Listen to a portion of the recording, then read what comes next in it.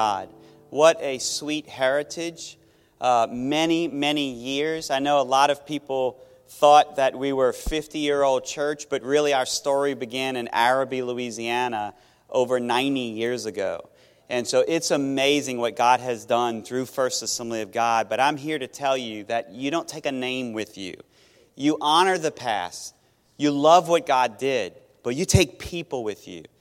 And if the name hinders the mission, which is to get people in the kingdom, then we have to be willing to surrender to what God wants to do. And that's what our heart has been. How can we accomplish the mission that First Assembly was founded on years and years ago? And we believe that this is how God is going to honor all of the work and the blood, sweat, and tears and the giving and the faithfulness that you've done for years. That's not in vain.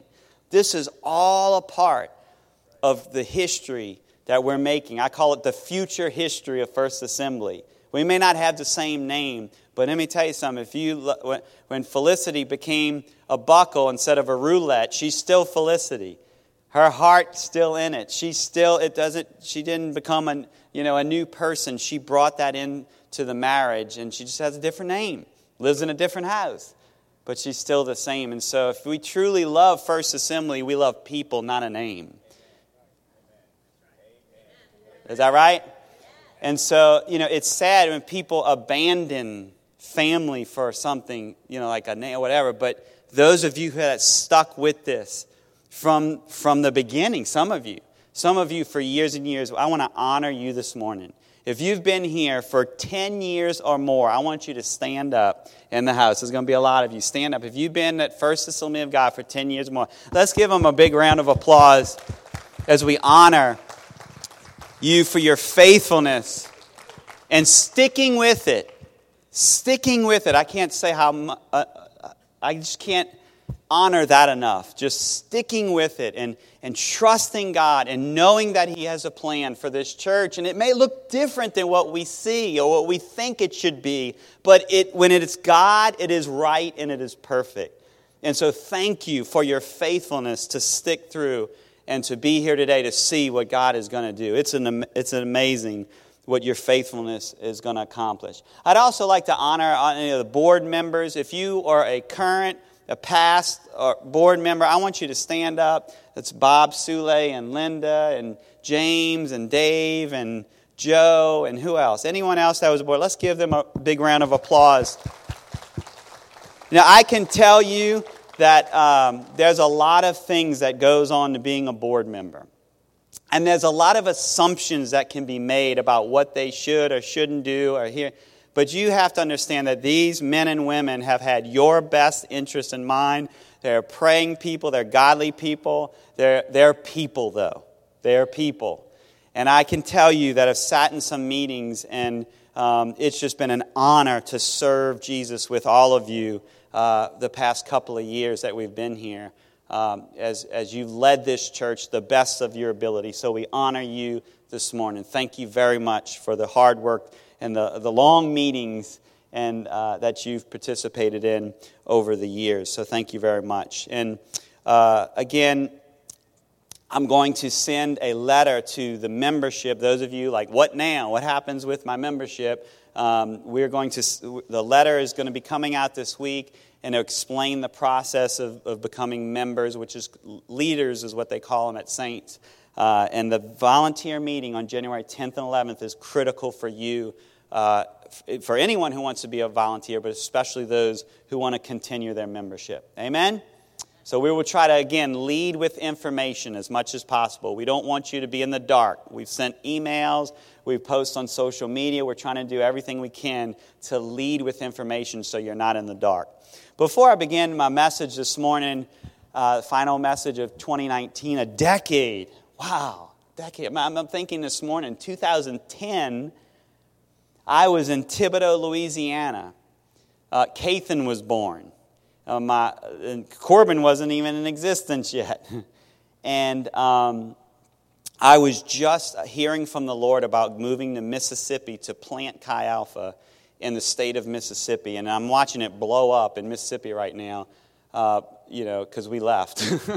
It's like, if you just obey, God will do some great things. But no, seriously, I would never have imagined Never in a million years. I didn't plan out my life. I didn't say, this is exactly how I want it to be, God, you will do it. Or no. When I die, I simply want to be known as a person who obeyed. I want people to say at my funeral, he obeyed. Period. That's it. I don't even have to think about it. And that is what I've tried. I'm not perfect.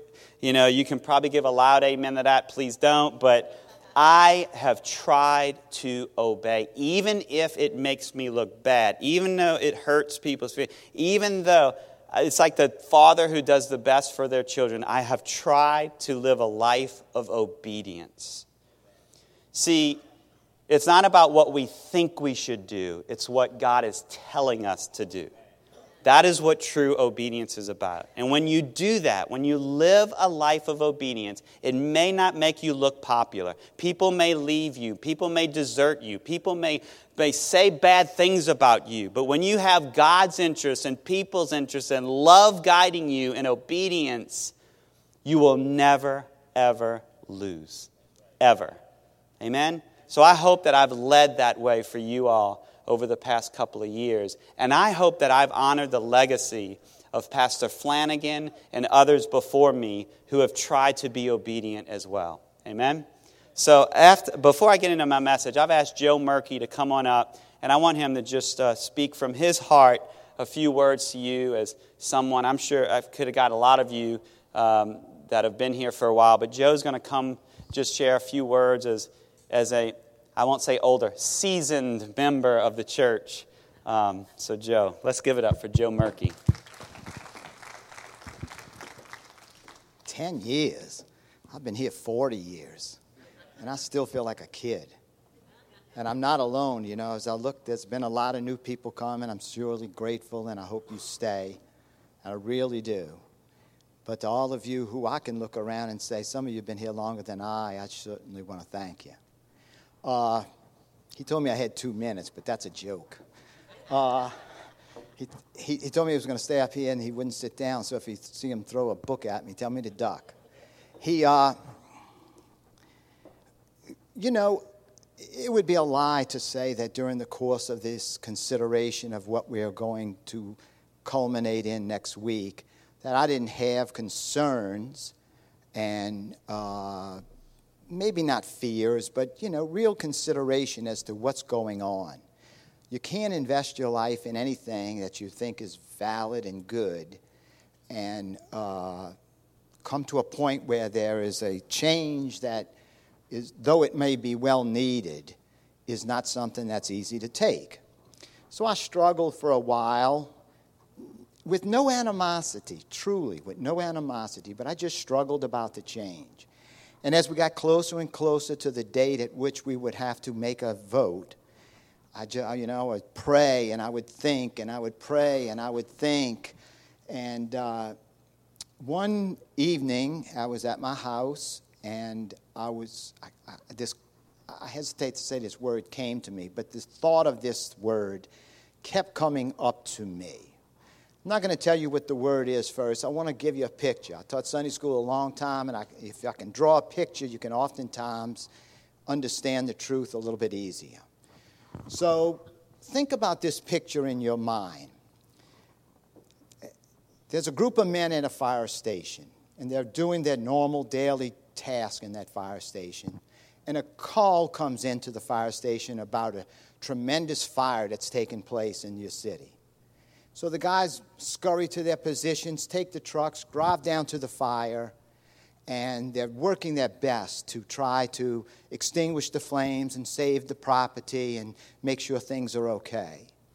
And then they get the news that somebody, even something as dramatic as it may seem foolish, that there's some pets or something trapped in the house. One perhaps of those guys, or maybe a number of them, will rush into that house and try to do something of worth, let's call it, and do something of bravery and try to save that person. Now remember that picture, because I want to use one more. Think of a police officer 3 o'clock in the morning, you're sleeping, I'm sleeping, all the world is sleeping, but not everybody's sleeping. So a dispatch calls this officer and says, we got a call at such and such a location. A lady says somebody seems to be trying to break into her house. The guy drives to that location, gets out the somewhat security of his car, right? He's the only one there. He has to walk down the alley, not knowing what he's going to find at the back of that alley. Is he going to meet a guy with a 2x4? Is he going to meet nobody? Is he going to meet a guy with a gun? The guy may have a family. The officer may have a family. He may have children. But he gets out that car and he goes down that alley. The word that kept coming up to me when I was thinking this is hero. Heroes are people who take action at either even a reasonable or a significant cost to them on behalf of somebody else. And in my consideration of how I was going to act, I decided that I wanted to be a hero. I wanted to do something. I didn't think this was going to happen, but I'm softy. I wanted to do something that was good and right for somebody else that was going to cost me and I was willing to pay for. And I think all of you, by virtue of you being here now, you have a right to call yourself a hero. Amen. You have decided that you weren't going to protect the things that were in your past with such a passion that you were most important. You were going to climb, you were going to put that hose down and go into that burning house. You were going to walk down that dark alley because somebody else needed you. Many of those somebody else's may have never been here before, may have not even ever been in a church before. But you were laying a groundwork to do something for people who don't know Christ. And 40 years ago, I didn't. I was 26, 27 years old when I got saved. I could be as sure on the road to hell right now and not even realize it until somebody took me to a church that preached the Bible. I'll give you one more example to be totally safe in church. That being a hero doesn't mean you have to get out of a police car. In Exodus chapter 2, I'm going to read just a couple of little verses. Here it says, a man from the house of Levi went and married a daughter of Levi, and a woman conceived and bore a son. She saw he was beautiful, and she hid him for 3 months. But when she couldn't hide him anymore, she got a wicker basket and covered it with tar and pitch, and covered it with tar and pitch. She put the child into it and set it along the reeds by the Nile River. His sister, remember, look how this was written. The mama does this. His sister, whose sister? The baby's sister. His sister stood at a distance to find out what would happen to him. The daughter of Pharaoh came down to bathe at the Nile with her maidens walking alongside the Nile. And she saw the basket among the reeds, sent her maid, who brought it to her. When she opened it, she saw it was a child, and behold, the child was crying. And she had pity on him, and she said, this is one of those Hebrew children. This is the next verse. Then his sister, whose sister? The baby's sister, said to Pharaoh's daughter, shall I go and call a nurse for you from the Hebrew women, that she might nurse the child for you? And Pharaoh's daughter said, go ahead. So the girl went and called the child's mother. The child's mother was a woman named Jochebed, who was the mother of 3 children at least who are named Aaron, Miriam, and Moses. Now think about this verse. Then his sister said to Pharaoh's daughter. She was not accompanying Pharaoh's daughter. She was over there watching for her brother. But you know what she did? Somehow, I don't know, but this is the way I see it.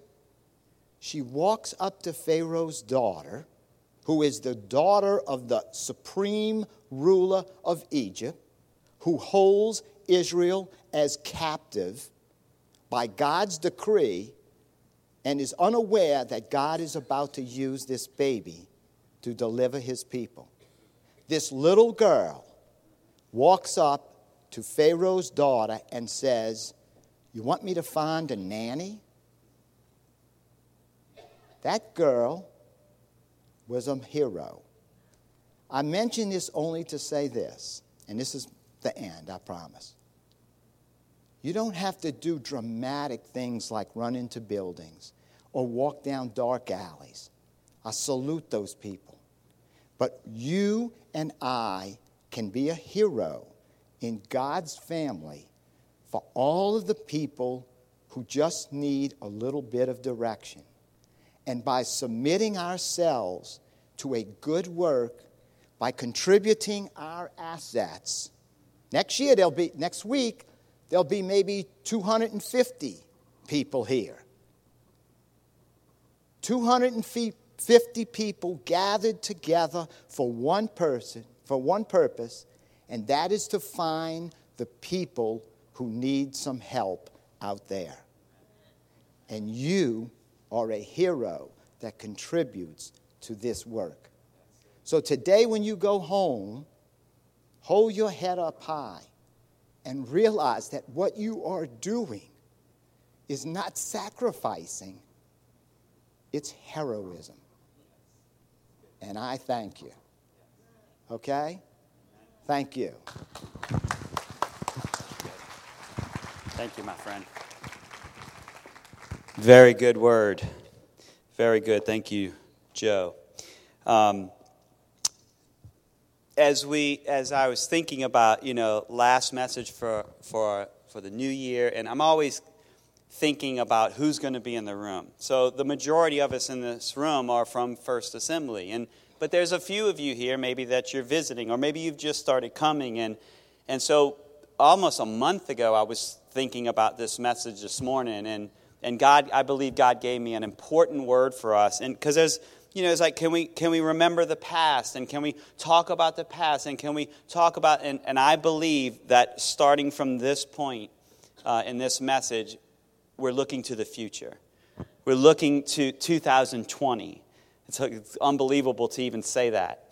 But I just want for just a moment to say that let everything from this moment on be led by love. Because that's the number one characteristic of a true Christian. Not how faithful you've been to First Assembly. Not how faithful you've been to church. It's your love. If you don't love next week, everything was wiped out. And I say that because when people come in the door that you don't know, are you going to greet them and welcome them? Are you going to sit next to them? Are you going to welcome them as family? Or are you going to love them? There will be a lot of people that don't know the Lord. And like Justin said last week, what reflection of God are we going to give them when they walk in that door? So I want us, from this moment on, to let everything be guided by love. Yes, you can be uncomfortable with change. Yes, you can be sad. Those are perfectly okay emotions. But I'm asking you, I'm pleading with you, to get on your face before Jesus this week and say, Lord, give me a heart to love, to show love, so that they will receive love, and so that we can immediately begin to yoke together for the greatest work that this city has ever known. Amen? Let's do that together. Hey, so oftentimes when I drive around the greater New Orleans area, so I'm from Metairie, but I would drive around New Orleans and drive around Kennebra and, Metairie. And oftentimes I'm driving around and I see abandoned businesses. Sometimes there's like a piece of land where there's no business anymore, or there's an old shopping center that's abandoned, or it's become something new. And the saying, ain't there no more. There's a song about it. I mean, you drive down the street in Maison Blanc, ain't there no more.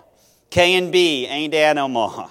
Right? Mackenzie's. I don't care if they think they sell it in Tasty Done. It ain't there no more. TG&Y, Del Champs, Schwegmans, ain't there no more. It's gone. The little Kodak kiosk, you remember that? Where you can drive up and you can put your pictures, your film through the window, and then you go through the drive-through and they give you these pictures that aren't on a phone. Ain't there no more. I mean, all of these businesses, so much nostalgia and so much that these businesses can still offer us today. They didn't go out of business because they had a bad product. They could have still offered things today, and yet they are no longer here because they all failed to do one thing: adapt. They refused to adapt.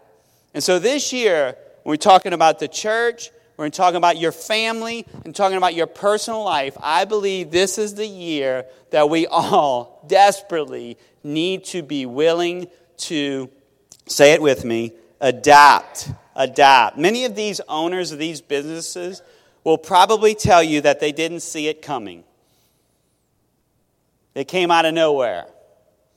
And whether it was a sign of the times, whether it was all this new technology, or just simply trying to stand their ground. We have a good product. I was at Walgreens the other day. And I'm walking to Walgreens and I just looked at Redbox. And I said, they in trouble. They're trying to do this online thing, but if they don't start radically thinking and adapting and being willing to do that, you will not see those boxes in front of the stores anymore. How many people are putting CDs or DVDs in there? DVDs are almost like VHS tapes to the younger generation. And so I look at these things, and these companies lost the ability to serve the communities they were in because they didn't adapt. For a business, it's pretty detrimental. We know that. For your family, it's tough. But for the church, its consequences are eternal. It's a huge deal when we don't adapt. The way we, for a church for a second, the way we measure effectiveness as a church is if we're reaching people.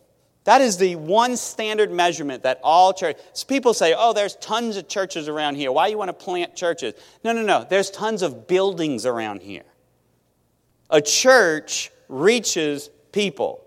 A church helps people see their need for Jesus. A church makes disciples who makes disciples. That's it. That should be every church's reason for existence. And so it's not about if we feel comfortable every week.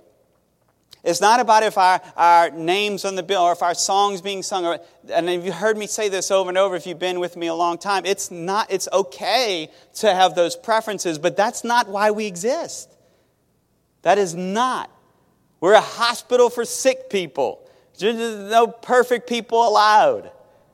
And so we try to do that, and we try to help. And if a church isn't willing to adapt, it will eventually stop reaching people, which will lose its identity. It'll lose its purpose. And you've heard it said before that methods are always changing. The message stays the same. So as 2020 rolls in, which is in a couple of days, whether we like it or not, here it comes. 2020 rolls around. I wonder how many of us are ready and willing to make the changes necessary in our lives so that we don't go out of business. Amen? And so as a church, we voted, we made the decision, we prayed and we voted to merge with Saints Community Church. But how many of us are really ready to make the adjustments necessary once the merge happens next week? New team members, new systems, new strategies, new this, new that, new. It can be a challenge, but how many of us are ready to adapt to that change? And what about as individuals? Are you ready for 2020? Have you even thought about it yet? There's not something that magical happens at midnight, which we think, oh, I'm going to lose weight the next morning. I wish it worked that way. But there's something about the new year that just helps us to rethink things. And this is a great opportunity to be willing to adapt. Some of you may be here for the first time and you're like, dude, I just need to be able to pay my bills. I just need to be able to do that. And I would ask you, are you really ready to make the major adjustments necessary to get that job you need to pay your bills? Are you ready to adjust your budget and stop spending $500 on coffee a month? Are you truly ready to adapt so that you are able to do things like pay your bills and get along? Or what about your marriage? Or what about if you're in school, or if you're thinking about school and your family, your life in general? Are you ready and willing to adapt in 2020? Gym owners love the month of January. Why do you think they love that? New Year's resolutions. I call them January resolutions because most people don't make it to February. Do you know that gyms, I said this last year, I think, they purposely have all this extra space because in January they lease out exercise equipment. Why do they lease it and not buy it? Because it's going to be gone in February.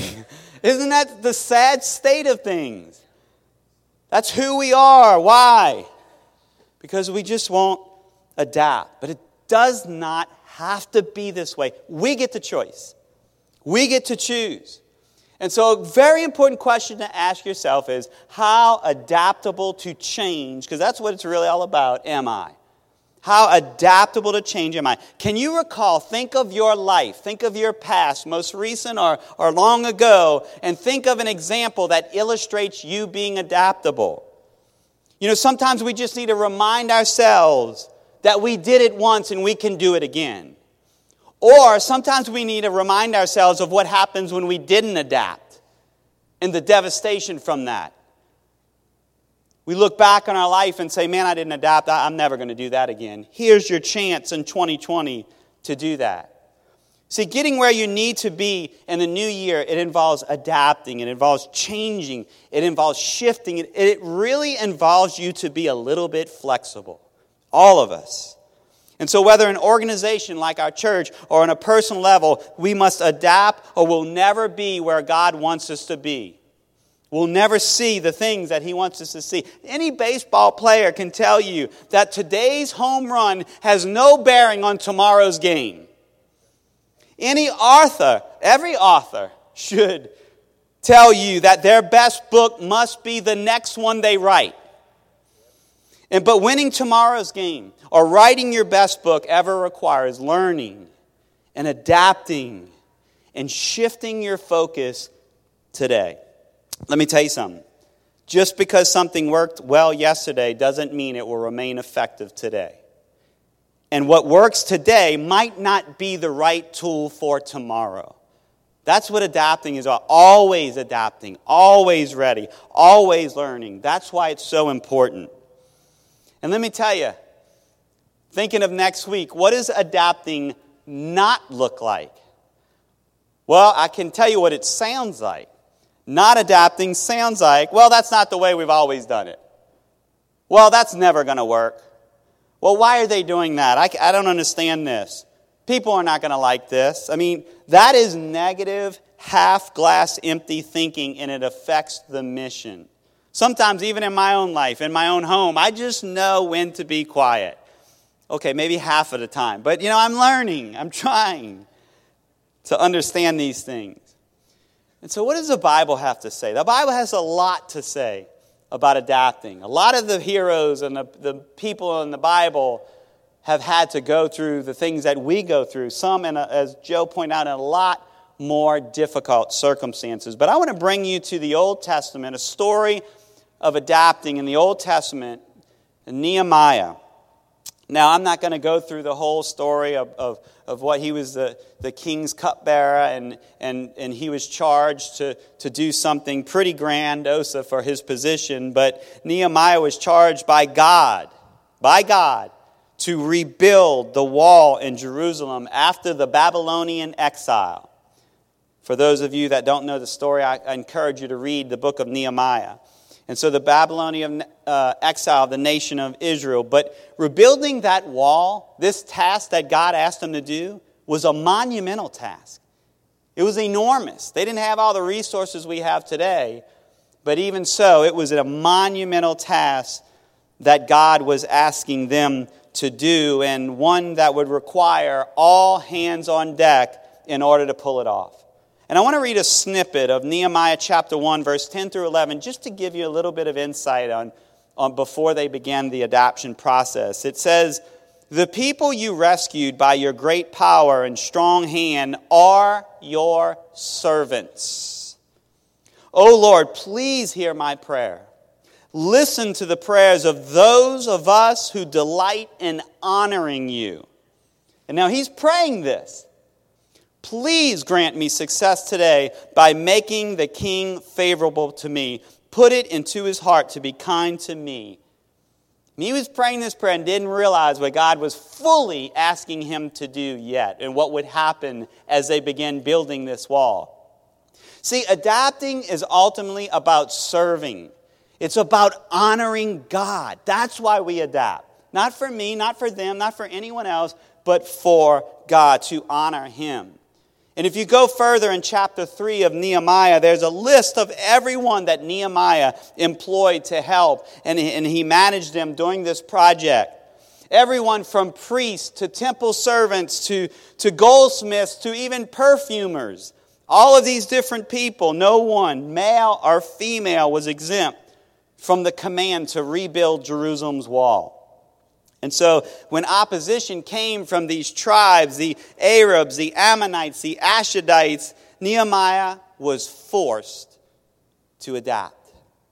And while Israel's enemies plotted to fight Jerusalem and foil their plans to rebuild the wall, he shifted his plan a little bit.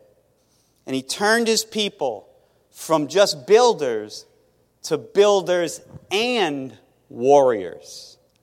See, with a hammer in one hand and a sword in the other hand, his workers kept building the wall. See, adapting is not, listen, it's not about abandoning the values or the principles or the training that got you where you are.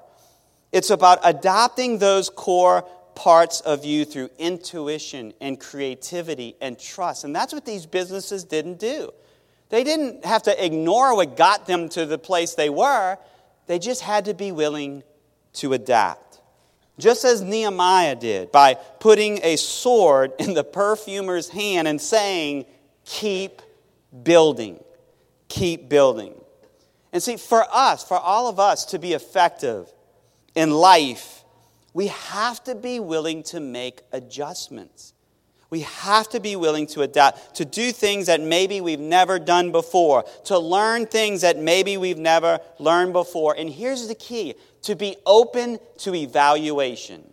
And I want to park there for a moment because there is a great misconception that experience alone makes you better. That is a big old lie. It's the greatest misconception that experience makes you better. See, only evaluated experience makes you better.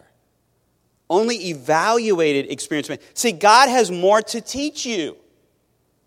And you are still going to have to learn some lessons through some new experiences.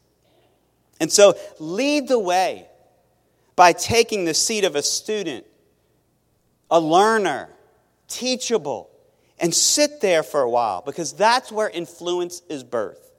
Whether it's through this merger or your family or your own business and life, you have to realize that evaluated experience makes you better, not just experience alone. So don't ever think you've arrived. And that was the problem with these businesses. We have experience. They don't have experience like we do. And look what happened. It's evaluated experience, constantly learning new things, constantly understanding and learning new ways. And I try personally in my own life to be a lifelong learner. And it's why I'm open to these crazy ideas and changes in my life. And here's why I've done that. Because today's best will never be enough for tomorrow's challenges. You have to always be ready to adapt. Many years after Nehemiah, the Apostle Paul comes on the scene, and he was trying to help the church in Rome move past their previous way of thinking, their old experiences, their old habits. In other words, he was trying to get them to adapt from their former ways to helping them change the way they think. And you'll know, he said, let God transform you. That's what God wants to do through this. Transform you into a new person by changing the way you think. That's never going to happen unless you become a student. Then you will learn to know God's will for you, which is good and pleasing and perfect. Romans 12:2. So whether it's dealing with sin in your life, like these Romans, or trying to just lose weight, here's the point. Adapting to change for a business is one thing. But trying to line up your thinking with God Almighty should be our goal in adapting. Why? Because as Paul says here, it's good, it's pleasing, and it is perfect to God. And it would truly make the difference in our lives and the lives of those that are around us. So this new year, we really, seriously need to pray about how God is asking us to adapt. For our church, for one, it's going to begin the process. We're moving forward. We're going to physically become one church with Saints Community Church next week, and we have to trust that God got us this far. We have to trust the system. We have to trust the process. We can't say, God, you're in this, and then when it happens, we're like, oh, no, I don't like that. We have to trust the leadership.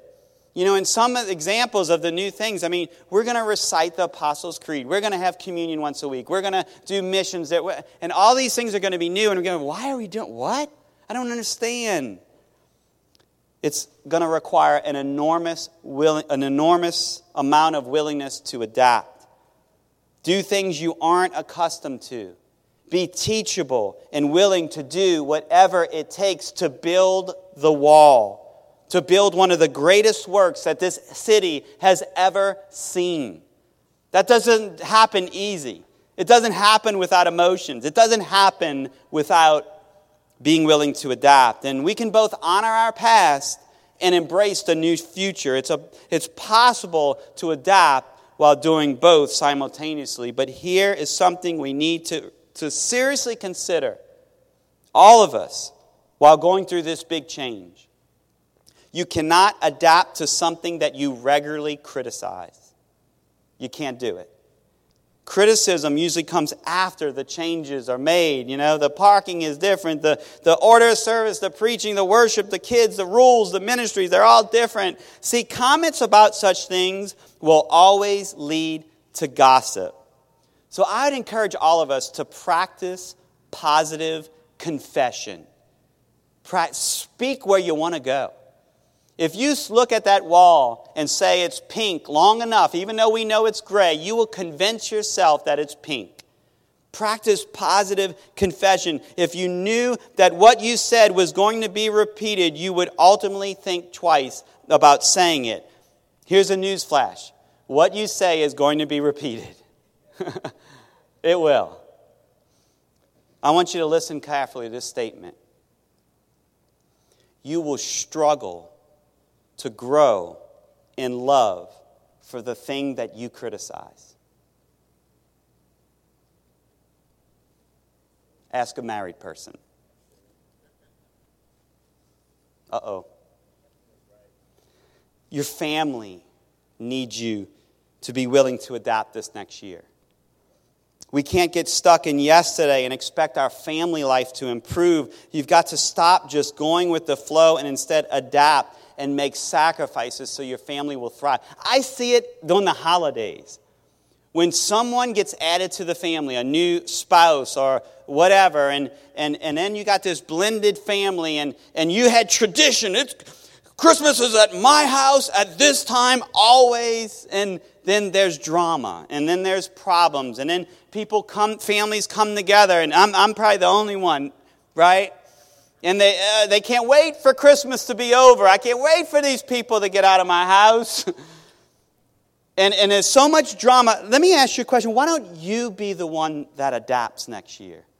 Why don't you start thinking, why don't you stop dreading the holidays and the family gathering because you don't like the changes to your traditions, and instead, when older children get married, maybe start new traditions. Instead of trying to live in the old and leave everyone frustrated. So simple.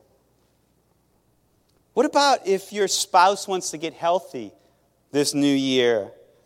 What about adapting your schedule a little bit to help him or her to be able to achieve that goal? There are so many things that you can do by leading with an adapting mindset.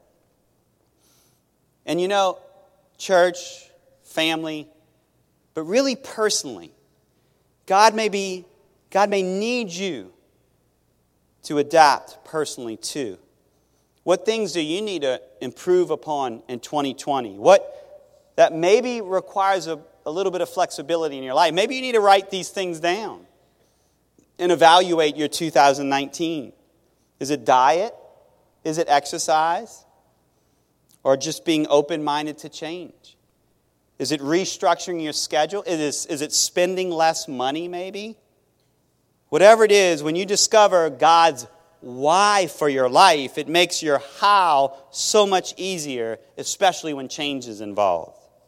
Whatever your situation may be the one who humbles yourself and says, I'll go first. I'll lead by example. I'll adapt. And here are some final lessons about adapting as we move into 2020. Number one is view changes as positive instead of negative. Our minds quickly go to the negative. But view changes as positive instead. This could be a great moment. Change is hard for most humans, but if we can view it as a positive from the start, it can be exciting. The level of excitement can go through the roof if we're just willing to adapt and look at things positive instead of negative. The other thing is, distinguish, this is so important, fact from conjecture. Distinguish fact from conjecture. Don't make assumptions based on made-up stories from others or your mind made up about something. The third thing is, understand that adaptation will be hard work for the short term, but will result in great fruit for the long term. It's hard to learn new ways of doing things, but if I'm willing to put in the hard work up front, it will produce results in the long run that you're going to love, whether it's your family, the church, or personally. Ultimately, here's what I believe we need to know. And John, you can start making your way up here. Here's what I believe we've got to get in our heart. If we aren't willing to adapt, then we really aren't ready to change. And if we aren't ready to change, then we cannot complain about who we're becoming or who we will become. As a church, your family, personally, you have to. This isn't an option. You have to be willing to adapt in life. So many Debbie Downers out there, they choose to be that way because they refuse to adapt, to change with the times. Adapt so that you can be who God destined you to be, so that we can be who God wants us to be. Are you willing to adapt in 2020 so this can be your greatest year yet? Seriously, this isn't some tweetable cliche, oh, feel good, okay, and I'm not going to do anything. Seriously, if you want this to be the greatest year yet, so many preachers are probably saying this statement all over the country and then Monday morning comes. Seriously, If you want this to be the greatest year yet, you get to choose right now. You get to develop that mindset, that adapting mindset. Learning to adapt is all part of being a follower of Jesus. Again, look in the Bible for the examples. And the same has been true, again, in my own life, trying to adapt to things. I'm not comfortable with a lot of changes. I'm not comfortable with all technology and all that. And I mean, it's hard, but you have to adapt. And God doesn't call us to be sedentary and comfortable, but active and adaptable. And the greatest challenges in adapting have led to the greatest growth in my own personal spiritual life, especially. If we aren't willing to adapt, it can be a lack of desire, of willingness to grow, which can lead to complacency. See, the Holy Spirit of the living God leads us to adapt, and He equips us for it. See, Spirit-led adapting requires faith to believe that what God is leading you to do will result in greater good than the status quo, than just getting by. God doesn't want us to be a people that just gets by. He doesn't want that for you. You don't want that for you or your family or this church or your personal life. Can I tell you something about your problems? Can I tell you something about your challenges? Can I tell you something about yesterday? It ended last night. Yesterday ended last night. So don't settle for yesterday, because it's over. It's gone. It's history. Give God all of you today for tomorrow's sake. All that you have. Be willing to adapt, to experience things that maybe you've never imagined. Remember, in life, and especially in the kingdom, our goal is to not simply cross the finish line, but to see how many people we can aspire to run with us. That should be our goal. And in order to do this, we have to first make the decision that we're going to adapt. And so I want to close this morning. I want to get ahead of what's going to happen next week. I'm going to give us a chance to adapt before we have to. I'm going to start today. So this morning, I'd like to close by doing something that Saints Community Church does that's a little bit different than most Assemblies of God churches and most churches in the area. Some churches still do it. But I'm going to close this morning by reciting the Apostles' Creed. And here's why. This is so important to understand. Besides understanding where we live and trying to speak the language that the people in our community that we're trying to reach understand, this is one of the oldest, simplest statements of the universal Christian belief. It's a reminder that we're not alone. That millions of other believers all over the world are in agreement with this statement, and they have been for thousands of years. It's a declaration of who we are and why we do what we do. It is a biblical statement, and it's been the foundation of the church for many, many years. That's why we do it. It's a reminder, if anything else. And so if you would stand with me, I want to close, and we're going to have the words on the screen. I'd like you to repeat these words with me this morning. I believe in God, the Father Almighty, creator of heaven and earth. I believe in Jesus Christ, His Son, our Lord, who was conceived by the Holy Spirit and born of the Virgin Mary, suffered under Pontius Pilate, was crucified, died, and was buried. He descended into hell. On the third day, He rose again from the dead. He ascended into heaven and is seated at the right hand of the God, the Father Almighty. From there, He will come to judge the living and the dead. I believe in the Holy Spirit, the holy Christian church, the communion of the saints, the forgiveness of sins, the resurrection of the body, and the life everlasting. Amen. When you declare those words, when you make positive confessions, when you repeat things, it causes your mind to remember who you are, why you exist, and where you're going. Amen? Father, I pray for this church, for the history, for the glorious moments, for the ways you've used people under the umbrella of First Assembly of God. I pray that legacy will live on in this new church, this one church, Saints Community Church, that you are building in the greater New Orleans area for the greater good of the kingdom.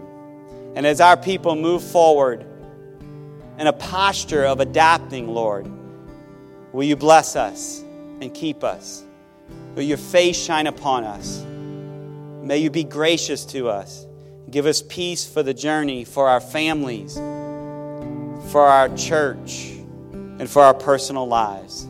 It's in Jesus' name we pray. And all God's people say amen. We love you. Have a great day. Please sign up in the lobby to help. Make sure you hug somebody's neck and have a great new year. We'll see you next week.